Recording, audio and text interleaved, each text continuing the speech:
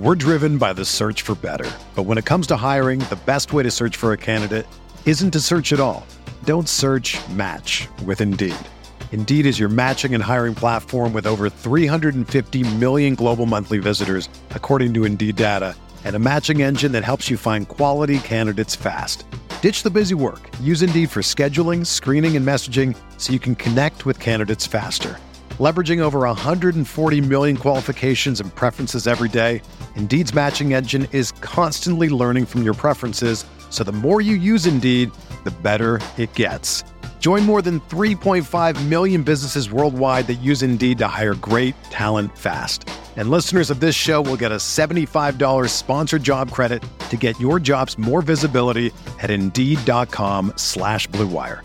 Just go to Indeed.com/Blue Wire right now and support our show by saying that you heard about Indeed on this podcast. That's Indeed.com/Blue Wire. Terms and conditions apply. Need to hire? You need Indeed. What do you think about the Laker team now? You follow the box scores of the games every day? Just the Lakers. You're kidding. That is really a compliment. I was pleased to see you smile at the top of our show because once the game starts, you have a game face. You don't smile much out there. I don't think you have to do things for money anymore. Correct. What's up, Laker fans? Welcome to the Laker Film Room Podcast, brought to you by the Blue Wire Podcast Network. I'm Pete, joined by Darius and Mike. And if you guys will indulge me, I'm going to take a couple of minutes to go through a sequence of plays in the first quarter. We started out that game. The score was 17-11. Starters played really well. We went big. We saw some of the good of that and how, in the ways that that can work. And then, as has been true of several of the preseason games, things totally went to crap. And this is kind of the sequence where that happened. So, Melo subs into the game. We've got Rondo subbed into the game. And Buddy Hield hits a three-pointer on Melo. Melo switched on to him after Rondo, switches with him. And Melo gives everybody a little bit of extra space when guarding them because he knows he can't move that fast these days, right? But the problem is that's Buddy Hield, right? He wants that. If you give him that space, he's going to be like, all right, I'm going to take this shot. And so he hits the three. Now we're up by 3. Next play down, we got the ball. LeBron posts up. They zone him up as often the case on those mid-post wing, post plays. He skips the ball to Melo on the opposite wing or on the opposite corner, and Melo attacks the closeout, driving baseline. And his read on that play is either to score, right, with the layup at the rim, or LeBron on a cut, or skip it to Baze in the corner. LeBron cuts a little bit late and draws the help, but it ends up in a turnover, right? And so that's going to happen. Those types of plays right there are part of the lack of familiarity and timing. You live with those. Next time down, Rondo gets beat off of the dribble by De'Aaron Fox, who makes a nice little hesitation move, and after doing a good job of chasing him off the screen, and then Melo makes a good rotation as a rim protector. He gets there in time, gets vertical, gets his hands high, but Fox still makes the layup over the top of him. That's the type of a play I don't expect Rondo to stay in front of De'Aaron Fox. I don't expect Melo to get vertical and block De'Aaron Fox's shot. You live with that considering the personnel. And then the next play down, LeBron dribbles the ball off of his foot, dives on the floor. Everything's kind of getting chaotic at this point. We call a timeout. When we come out of the timeout, we run a really nice sideline out of bounds play that gets an open 3 for LeBron at the top of the key. We took advantage of Sacramento was going under on all of their screens. And so Barnes goes under the screen. We use that to get LeBron an open 3 at the top of the key, which he misses, but that's fine. Those are the types of looks. Those are winning looks. So he misses that. And then on the next play, we give up a wide open 3 on the right corner to Davion Mitchell because of a defensive mistake by both LeBron and Baze. And LeBron grabs the rebound. AD grabs the rebound on the weak side, hands it over to Rondo, and who takes a couple of dribbles up court and then advances the ball to Bazemore in the corner. I'm going somewhere with all of this, I promise. So Baze, I want to take a quick detour real quick on our sideline breaks, our sideline fast breaks has been one of the few real positives of this preseason. And so in that last pod, we did the stats about how fast did they get the ball up court and how many times in 4 seconds or less or 2 seconds or less. On this play, even though Sacramento has all 5 defenders back, we have the ball to Bazemore in deep corner with 20 seconds left on the shot clock, attacking a closeout. And so we create kind of this fast break opportunity where one does not exist. Bazemore attacks that closeout, goes to the rack, and draws 2 defenders, because again, all 5 defenders are back, and has Melo wide open on the skip pass, but he misses him and tries the layup instead, gets that blocked, goes tumbling into the photographers. Then we give up an open corner 3 to Harrison Barnes, because nobody really picks up in transition, particularly Rondo, right? So the next play down, Buddy Hield misses a pull-up 3, and AD gets a nice out-of-area rebound and outlets again on the sideline to Rondo. So we are trying to run our sideline break again. Rondo advances a little bit, sees Bazemore cutting from the opposite wing, throws a nice bounce pass, and Bazemore tries a behind-the-back bounce pass to LeBron that bounces off of De'Aaron Fox's foot. And now we have another turnover. Next play, Rondo tries a 55-foot outlet pass to LeBron, who's covered on a lob. That gets deflected, and it's a turnover. So guys, where am I going with all of this? That was the stretch of the game where things got out of control, right? It was a good game up until that point. Everything was, we were playing well, Darius, and then we are trying to be agents of chaos. That is ultimately the type of team that I think that this, and Anthony Davis spoke to this in the postgame comments as well. The line of where that chaos can blow up in your own face, we are way past that line right now. And there's a lot of reasons for that. But in that style of play, we've got a lot of guys who create chaos, not just for the other team, but for ourselves. And I think that is at the center of our struggles right now. One of the things that Frank Vogel said in postgame, Mike, he was asked about anything encouraging to sort of take away from the team. And I think one of the first things he spoke about was pace and tempo, right? And the idea of playing fast. And so all the way back to the 7 seconds or less Suns, one of the first ideas of analytics that really caught me as something was the better, more talented team should want to play fast. And they should want more possessions in a game, because the more possessions you have in a game, the more opportunity you have to exert your talent supremacy over the other team.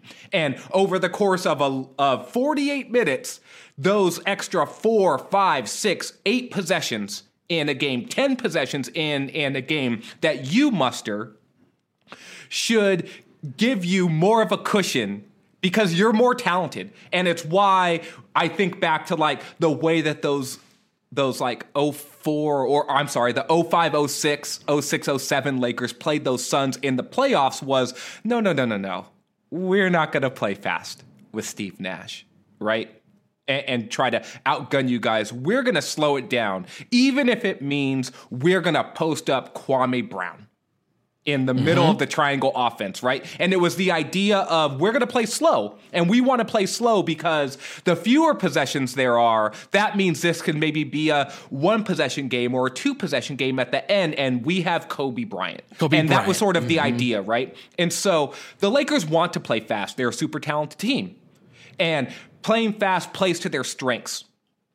Playing this fast is also not natural for basically any NBA player. No NBA player really plays this fast on a consistent basis. It's like, that's right. It's like the other day, someone sent us a clip, and now I'm down a tangent. But someone sent us a clip from a podcast, and you were tagged on it, Pete. I was tagged on it. I don't think Mike was, but Harrison was. A bunch of Lakers sort of writers and bloggers, and it was sort of a receipts message. And it was an audio recording from a podcast. I'm not going to mention it. And there was a guest, and the guest was sort of speaking about like what people are saying about the Lakers and how it's not positive. But the podcast was playing at like 1.5 times speed. And I don't listen to podcasts at 1.5 times speed. Daman is going to call me soft right now, right? Because he's like a 2 times speed person. Mm-hmm. And Mike, I think you listen to pods at like faster than normal speed, like 1 time speed. But it sounded super funny to me. Like, I'm just like, okay, like I'm trying to follow what they're saying. And I understand all of the words, but I'm not processing this very well. Right? Like, because it's faster than what I'm used to.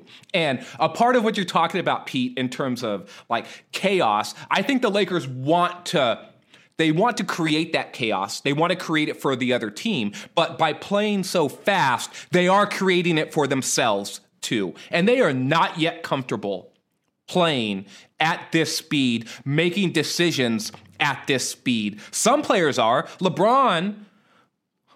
LeBron sees it like Neo in the Matrix. It doesn't matter how fast the game is. He sees the game developing in slow motion. It's like, that's how he plays. Kent Bazemore is probably always listening to pods at 2 times speed, even when like things seem fast for him all of the time. And he is looking ahead in ways that don't always line up. And I think that that's one of the reasons why his decision-making can be a little bit iffy to me.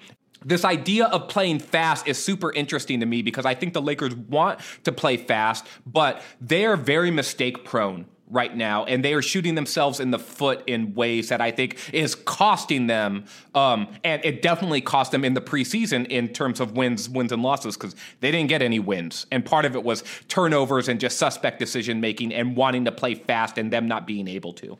I'll take a slightly different tact, just looking at last night's game and then how it fit in with everything else. But to me, this was more about there were certain groups out there that looked great, and there were certain groupings that really struggled. And I don't know how much of that had to do only with the speed and the tempo of the game. For example, Rondo and Melo, when they were on the court together, and I think this was defensively, this wasn't because they were playing fast on offense. It was just really bad. And I think that's a mix of vets that were not necessarily going to bring a certain defensive attentiveness as others. And so, let's see. Yeah, so Rondo minus 30, Melo minus 13. And Melo was down there. And he just happened to be on the court during that big 14-0 run when I think it was with LeBron and Russ and Reeves was out there for a little bit of the time. And Dwight. And so LeBron's plus 17, like they were actually really good with DeAndre in both halves. DeAndre was plus 14, 11 rebounds. He's finishing everything. He got a couple lobs, like the connection with Russ was there. They had that nice give and go section. So like I'm not disputing the speed of play thing. And I do like to go faster. I am a 2 times a speed guy. So everything else sounds slow when you listen to it out of 1. But yeah, I think like it was very positive to see them actually have a lot of success with one of their main groups and then they got into the bench and like instead of playing Kendrick Nunn and Malik Monk and Ellington, right? Although we all love Austin Reeves, like he was playing well. If you're getting into that Melo Rondo thing, which may be a sign of what to look for early in the season.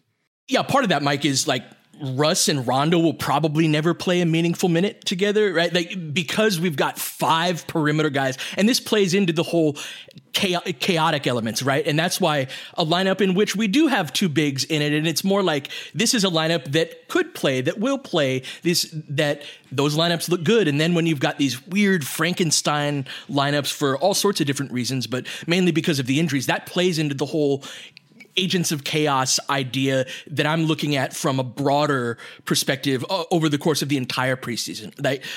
They've talked so much about the differences in the style of play and like they're doing new things on offense. They've talked a lot about pace that takes a certain amount of getting used to. So let's take a quick break. When we come back, I want to talk about the Lakers have a couple of key decisions to make in this whole idea of playing fast and playing this certain style of play that's conducive to the talents of their best 3 players.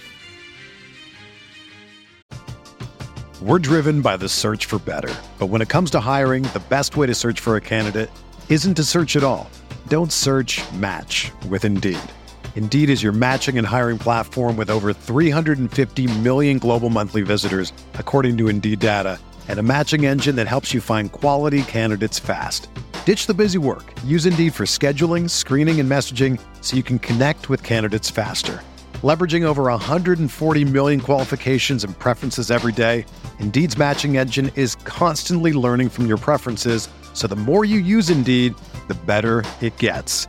Join more than 3.5 million businesses worldwide that use Indeed to hire great talent fast. And listeners of this show will get a $75 sponsored job credit to get your jobs more visibility at Indeed.com/Blue Wire. Just go to Indeed.com/Blue Wire right now and support our show by saying that you heard about Indeed on this podcast. That's Indeed.com/Blue Wire. Terms and conditions apply. Need to hire? You need Indeed.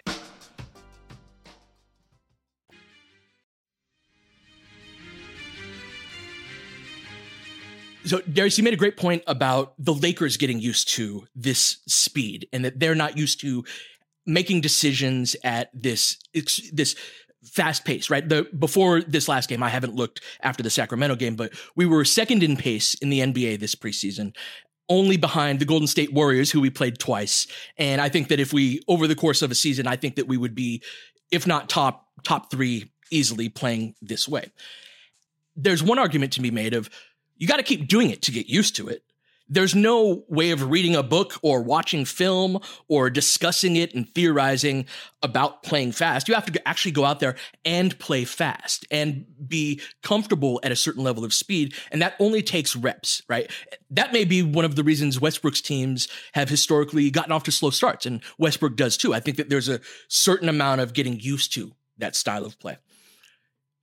There's also another argument to be made of, well, we should dial it back a bit, right? We shouldn't be so chaotic. Remember, I've always said over years over the course of this podcast, my number one rule for role players is don't make mistakes, right? Like, just do your job. You don't have to do anything special. Just don't mess it up. And so in that sequence that I described to open up the pod, you've got guys outside of the big three on this team taking these huge chances and making these, high risk, high reward type of plays. And that very much goes against at least my philosophy with role players. And so we're missing some guys that can kind of, do more of that dirty work type of stuff.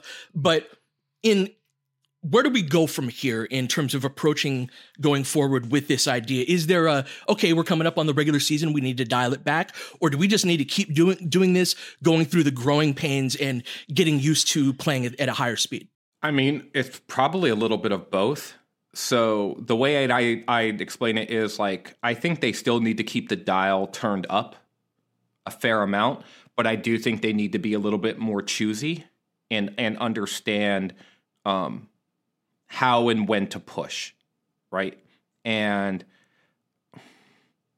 this is why the idea of, like, these dudes need to learn each other is actually, this is where I invest in that idea, right? And it's where I'm a true believer, where I'm drinking the Kool-Aid, right? Because sometimes people say things and I'm just like, yeah, I've been following the NBA for decades. I've heard this soundbite literally thousands of times, right? Like, you right now are doing a version of coach speak or player speak, where it's just like, you've dealt with the media for now probably more than half your life, right? If you're an experienced NBA player. And no offense to our buddy Mike Trudell, who is asking, I think, pertinent and important questions, but they know how to parry that stuff off, right? It's just like, yeah, that's insightful and that's thoughtful. And guess what? I'm giving you the most stock basic answer that I possibly can, that is full of cliche. Yes, nothing to be gained from being too honest. Yeah, that's right. But the thing I do believe to be true is that when they tell us it's going to take time, it's not just them sort of trying to prop up or set up expectations for us or tell us something where it's just like they can look good in the end, right? Where it's just like, oh, it's going to take a bunch of time. And then suddenly on next week, right? Things look pristine and they're just like, yeah, look how great we are. Like, I don't think that's what's going on here. I think they actually do need to learn each other more. And some of that learning is that in-play decision-making that comes from feel and understanding of how you move together as a group on the floor playing a flow sport like basketball, right? And there really is an energy on the floor where guys connect and they understand what is supposed to happen based off of who they're playing with, the tenor and tone of the game, and what is required of them in this specific moment based off of game situation, time, clock, score, all of this other stuff, teammates. And the overall bigger picture is what is our philosophy and how do we want to play? And almost all of those variables are new for this team right now. And there are moments where it clicks and it looks great. And there are a bunch of moments where it's like, Bazemore, why didn't you take that layup? Why the hell would you try a behind the back in the air behind the back bounce pass to a trailing LeBron? Even the play that you highlighted earlier, Pete, with Melo, the right read there isn't that drop-off pass to Bron. Bron's cutting because he thought he saw the opening. The right read is shoot the damn ball or kick to the corner. It's like an either or. And all these guys, some of these guys are still sort of just like, well, no, look, there's all of these options. And no, on any given play, there looks like there's a bunch of options, Pete, but there's really not. There's really only one or two options, and those options get scaled down based off of familiarity and understanding and knowing, right? And the best teams understand it's one or two reads. It's not 5 or 6 reads. So I want to get back to something that Vogel said after the game. Basically the first thing that he said, and I asked him about Russ. And he said, quote, I thought we could slow it down a little bit in the paint in terms of his finishing and getting to his pivot some, end quote. Now, he mostly was praising Russ, as well he should, because it was his best game. And I thought the thing that really worked for Russ was that the way Sacramento was playing him early, just went straight to the rim. Took De'Aaron Fox, you're not big enough, pushed him out of the way, almost literally on the first possession, and went and finished. And then later in the game, he missed a couple of open layups. But that's what Russ does. We've talked about that before. So that's not, I don't think that has anything to do with the team wanting to play really fast and Russ going too fast. Russ is just going to miss some of those sometimes. And Bazemore is also going to do some stuff like what he did. And Carmelo Anthony kind of played like Carmelo Anthony plays. So there are some things, though, that Russ is breaking some habits from the first couple of games, which I thought was really positive, which is be more aggressive. Don't overpass. He only had 3 turnovers in this one. And, you know, I don't know if there are some other guys that I don't know if they're changing their games to fit this team yet. We'll see if that happens. But that alone with Russ is a positive sign and going into the regular season opener.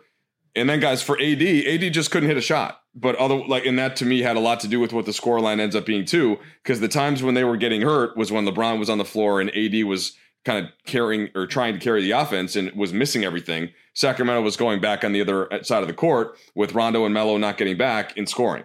And so those are some obvious points I thought I saw from being there yesterday that I think will get better as the regular season starts. Yeah, this was Russ's best game by far, and he's been progressively kind of shaking the rust off. What's unfortunate about these lineups, like you were saying earlier, Micah, those lineups where you got Rondo and Westbrook on the court and you got Rondo and Melo on the court together in kind of a preseason intensity, is it can kind of obscure some good things that have been happening over the last couple of games, especially, and Russ looking more like Russell Westbrook, which is not to say that he's not going to make some turnovers in transition. That comes with kind of that increased pace and style of play. He's going to miss some layups, right? Like you said, Bazemore is going to make some interesting decisions, and that's going to be a continuing conversation throughout the year. But are groups that could kind of play together or are less unconventional, like we would never play that lineup type of groups, looked pretty good. With respect to Russ in particular, D,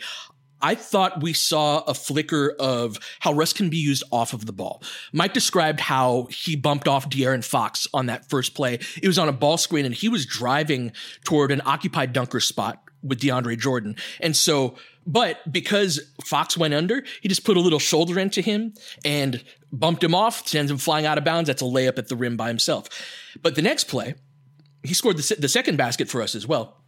We set a little brush screen, and he cut across the lane while we had AD and DeAndre Jordan lifted. Now, Richaun Holmes I think AD was in left corner, and DeAndre was lifted up above the elbow. Or maybe I'm misremembering, but there was much better spacing, and the paint was cleared. They did not have a dunker spot occupied on that, right? And in going under the screen while chasing Russ, and this is what I want to talk to you about, is LeBron especially can facilitate actions for Russ to really take advantage of strength advantages over smaller guards. That's one thing I really loved, how we put Russ in a position to be like, oh, De'Aaron Fox, who has put on some bulk, right? He's noticeably a little bit bigger, but he's not big enough to handle Russ. And so leveraging Russ's strength advantage over most guards is something that's going to be critical to getting the most out of him, especially in half court. Just a quick point to toss either back to you or Darius on that. Because I asked Luke Walton before the game about the backcourt, because they're starting Halliburton now next to Fox. It's the same thing that Portland does with Lillard and McCollum, Utah to an extent with Conley and Mitchell.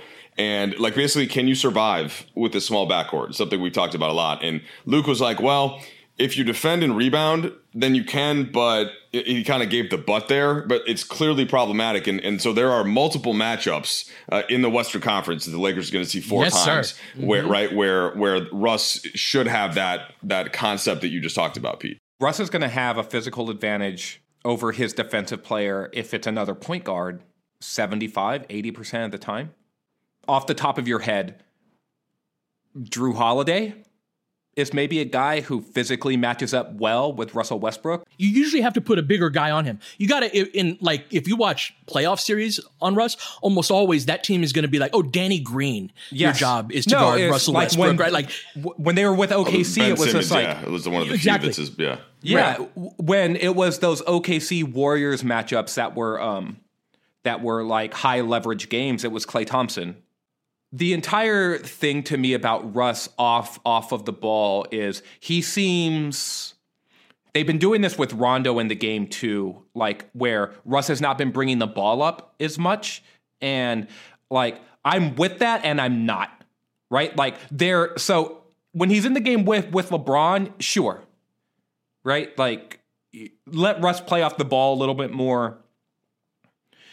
When Russ is in the game, though, and LeBron is not in the game, I'm probably going to want Russ to have the ball. And I know that some of this is just like, well, we don't necessarily want Rondo off the ball, but Rondo's a good enough shooter. He's become a decent spot up guy. Yeah, he's better to have off the ball than Russ is. Some of this is like, there's a part of me too where it's like Frank Vogel's comments about these are practice games. And so we want to use the games to practice. And part of having Rondo is sort of like, even though he's not LeBron, he can sort of like mimic LeBron in a way, right? Where it's sort of like, okay, well, you go out there and act like LeBron. You can bring the ball up. You can play from the same spots on the floor. Like, oh, let's run this elbow set and we're going to entry to Rondo and we're going to do some off-ball work. Like all of that stuff is sort of the same. Right. And so it could make sense to say, OK, Russ, well, Rondo's in the game. He's going to play like LeBron. We're going to have you run around in the same way. But I'd still rather probably have Russ like creating in those instances. I think the Lakers are going to need to be big picture. They're going to need to be more intentional with actions and sets that are like 2 or 3 pet actions with Russ off the ball. Like these are the things we want to try to get to, right? Like we want to try to get to this. That play that he had with DeAndre and the Lakers have run this. They ran it with. Oh yeah, let's talk about that play. Yeah. They run it with AD and Rondo a bunch where it's like post entry and then sprint cut off of the post entry by the guy who threw the pass and into a dribble handoff, right? And Rondo and AD run this a bunch, and AD's gotten a couple of lobs from it. He's also gotten a couple of pocket passes and gone into his floater. Russ ran that with DeAndre, and it turned into that great little like touch pass sequence where that was a different action. Oh, was it? Okay. But yeah, that was a different action. So what that was, no, go ahead. Sorry. No, please explain. Because I just think that getting Russ off of the ball and into movement where he can sort of play two-man game, that's a good action for him where he doesn't have to start with the ball necessarily, right? Where he's not creating something with the ball in his hands. But please explain. Sorry for the interjection. He started that play off with the ball, and what happened is they went under the screen as they had been going. And this is a way to like, how do you counter unders? I was having a conversation with Alex Regla the other day about this, who you should be following if you're a Laker fan that's really into the weeds of how basketball works. And we were talking about like, well, how do you counter? Pete, are you really into the weeds of how basketball works? I hope so. I mean, maybe I'm just lost in some wilderness elsewhere. Sometimes I travel from one place to the other, you know. I'm trying, though. I'm trying to be there. And so I think you're there. I think you're good. Okay, cool. Yeah. I appreciate that validation. Yeah. And so this is going to be an issue, especially in the half court offense, whether whomever starts at the 5, whatever spacing we have is Dunker's spot occupied or not. Teams are going to go under screens on Russell Westbrook because obviously. So how do you counter that? And one of the ways that you do that is to rescreen, meaning that if you're trying to send, and if memory serves, we were trying to go middle with Russ on that, and they went under. And so DeAndre Jordan changed his screening angle from I'm going to send you middle to I'm going to send you toward the baseline. And when that freed up a little bit of space, and that's when he passed it to Jordan, right? And dumped it off to him then. And then that's when that sequence that you described happened off of an initial ball screen with Russ. And so this is how we attack unders most effectively on that side pick and roll type of action. I'm glad that you explained that more because I had remembered it differently, but it's like my bigger point is those side pick and rolls where we can get the ball handler going baseline, or dribble handoff situations off of that post entry where now the ball is into the guard's hands, traversing the sideline, and the big man basically going towards the front of the rim, right? Those are sequences where I feel like you can really leverage Russ because he is dynamic enough and physical enough to bump off a guy in order to then get to the front of the rim himself and finish. He is a creative enough passer to throw the pocket pass or to throw the lob or to penetrate further, draw more help, and then dish off. And he is excellent at picking out shooters both in the corner and at the top of the key with whip passes in order to set up an open three. And this idea of activating Russ in ways where he's not just dribbling the ball 35 feet away from the basket, because that's not going to be the Lakers' offense. They have too many other dynamic offensive players. You want other guys to touch the ball, particularly AD and LeBron, and finding actions that work for Russ to get him in situations where he can be effective, I think are not only super important, but because they're so important, and he's the most, I don't want to say limited, but let's just use that word, limited of the 3 stars, I think being more intentional with him is important as well. So I don't want to get any further into the pod without mentioning what I think is still the most important thing for the Lakers, and the thing that is sort of, I think we expected, but is still nice to see, and that's that LeBron James hasn't lost a single step. Amen. Somehow. He looked great. And AD's looked great for most of this preseason too. Like, it's funny with all of the 0-6 record and all of that, like there are these bright spots for sure.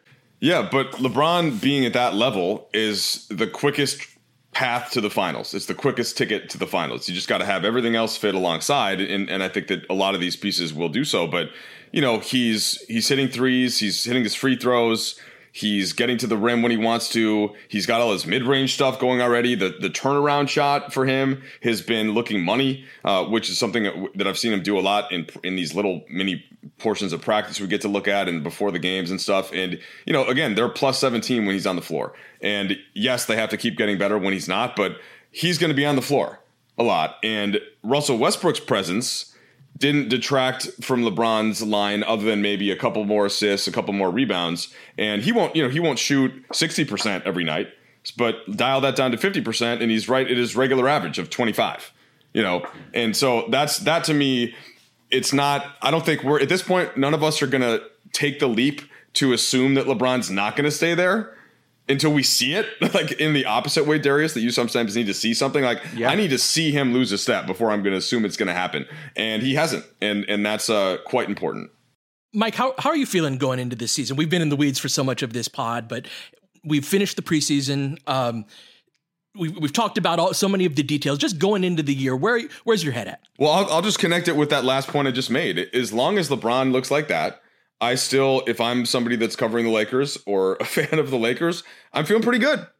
And Anthony Davis physically looks good. Westbrook got better from the first preseason game to the next one. And we saw enough signs from guys like Monk and Nunn, right, to almost extrapolate how that's going to look in the regular season. So I think that it was a little bit rockier in the preseason than I expected, but it makes sense as to why. And I would say that in watching a lot of other preseason games and watching some other teams play, some other teams in the West certainly look good, but there wasn't a team out there that I thought, if everybody's playing their best, I'm picking that team to beat the Lakers 4 times. So that's a long way of saying I feel just about the same as I did when the roster got put together. How about you, where are you at?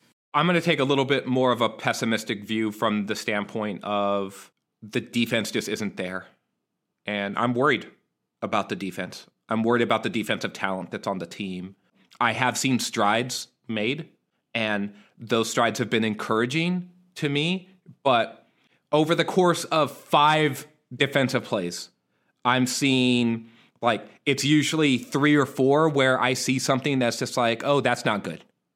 Right. And then there were in the first couple of games, you might see stretches where it's 5 defensive possessions and, oh man, I just saw 5 straight defensive possessions where that's not good. Right. And then it's just like, okay, well, a couple games later, it's like, okay, well, now it's 4. And now it's like 4 or 3. It's right? Progress.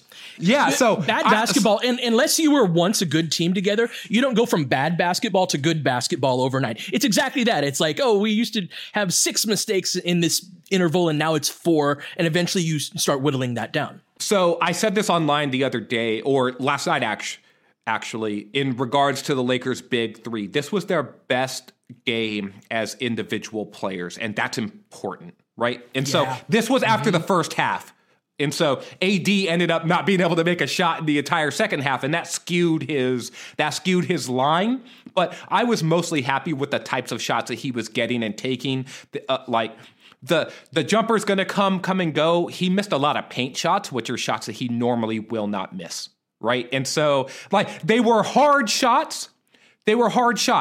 But Anthony Davis has made a living off of making hard shots. Right? It's those contorting floaters. The floaters, the soft touch. He backheeled a couple of he backheeled a jump hook. He backheeled a floater where he was getting downhill. He had a 3-foot, half finger roll, half scoop that back rimmed. Right? It's like, okay, if those 3 shots fall, he's 8 for 14 instead of 5 for 14 or whatever. Yeah, I think he finished 5 for 18. Right? He makes those shots and he's 8 for 18, and that's still not a great Anthony Davis night, but that's okay, well, you shot 44% instead of 28% or 32%, right? And with all of the other things that he does, right? But the defensive stuff is, and maybe I've been infested with Frank Vogel mind here, but it's the defensive stuff that is going to allow this team to be at its best. Russ said this after the game, that we played better defense in the second half. We had a 34 and a 37-point quarter allowed, or 35 and 36 points. He's in the second half, we got that down to 21, 24. And he's that's what we need. We need stops, because stops are going to allow us to run. And that's the whole idea there. Russ isn't dumb. People can question his decision making at times, or what types of plays that he makes at the end of games or whatever. You're going to read a lot about that this year, but he understands what's important and what needs to happen. And it's still the defense for me. And like, yeah, there's a lot of injuries, but I still wonder where the defense is going to come from outside of like 2 or 3 core lineups that the team can play. And there's 2 or 3 core lineups are important, and that's a foundation, but I need to see a little bit more, and it's not quite there for me yet. So I'm encouraged, I'm optimistic, but there's a pessimism underneath that, especially related to the defense for me. So just to account for that quickly, if you just watch those preseason games, there's no question like the defense, right, was hugely problematic. What I'm trying to extrapolate is that all of the vets are going to play with more attentiveness and more energy on defense. And that's not going to eliminate some of the mistakes, Darius. Yeah. So I'm not going all the way. I'm not saying that they're going to be the best defense in the league by any means.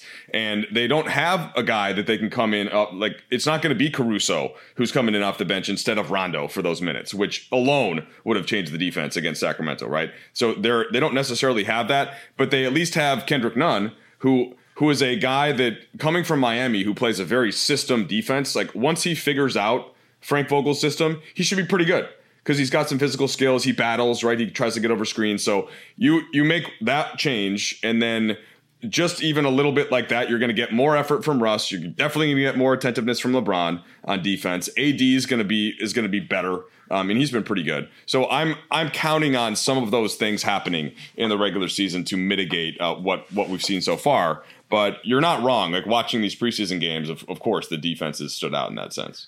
I'm struck by the degree to which we have reimagined the team through.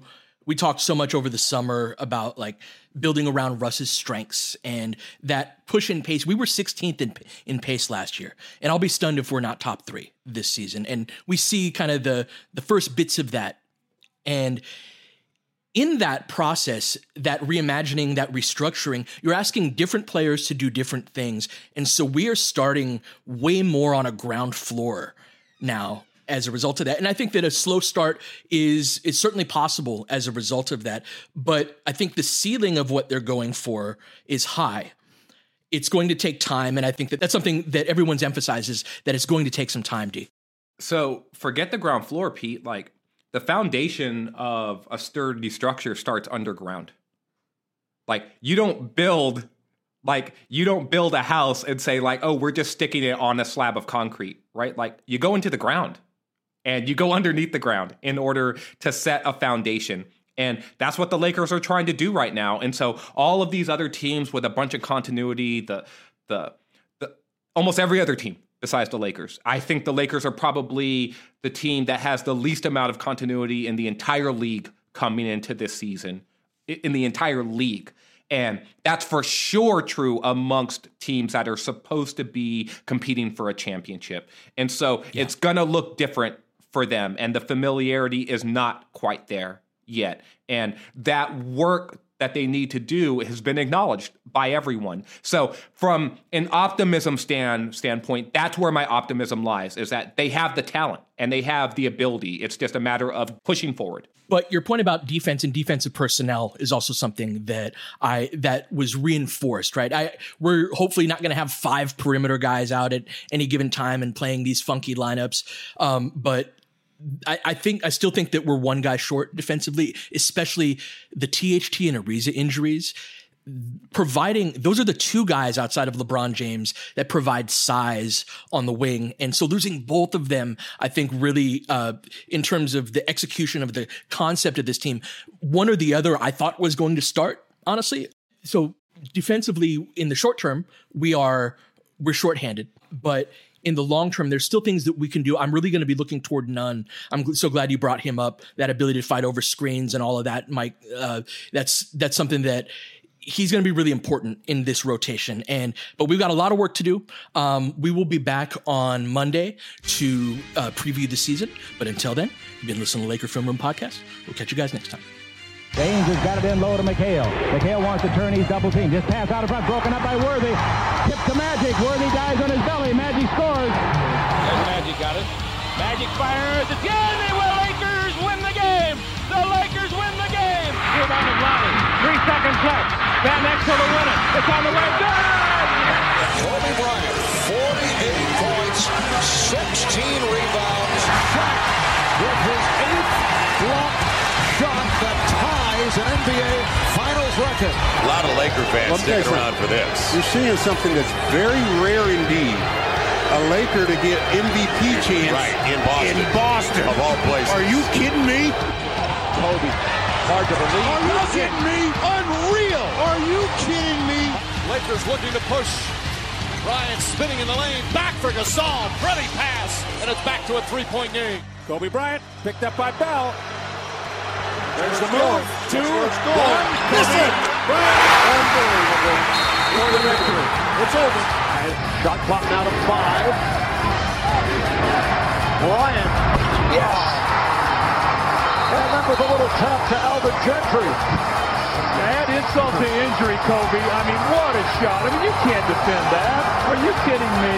2.1 seconds remaining. Denver a foul to give. Jokic trying to disrupt Rondo. He puts it in. Here's Davis, 4-3 in the win. Oh, it's good! Anthony Davis has won it for the Lakers! James again. Oh, he hits another one. LeBron James putting together a closing quarter against the Nuggets. This historic 2020 NBA championship belongs to the Los Angeles Lakers. The Lakers conquer the bubble, and banner number 17 will soon hang in the rafters.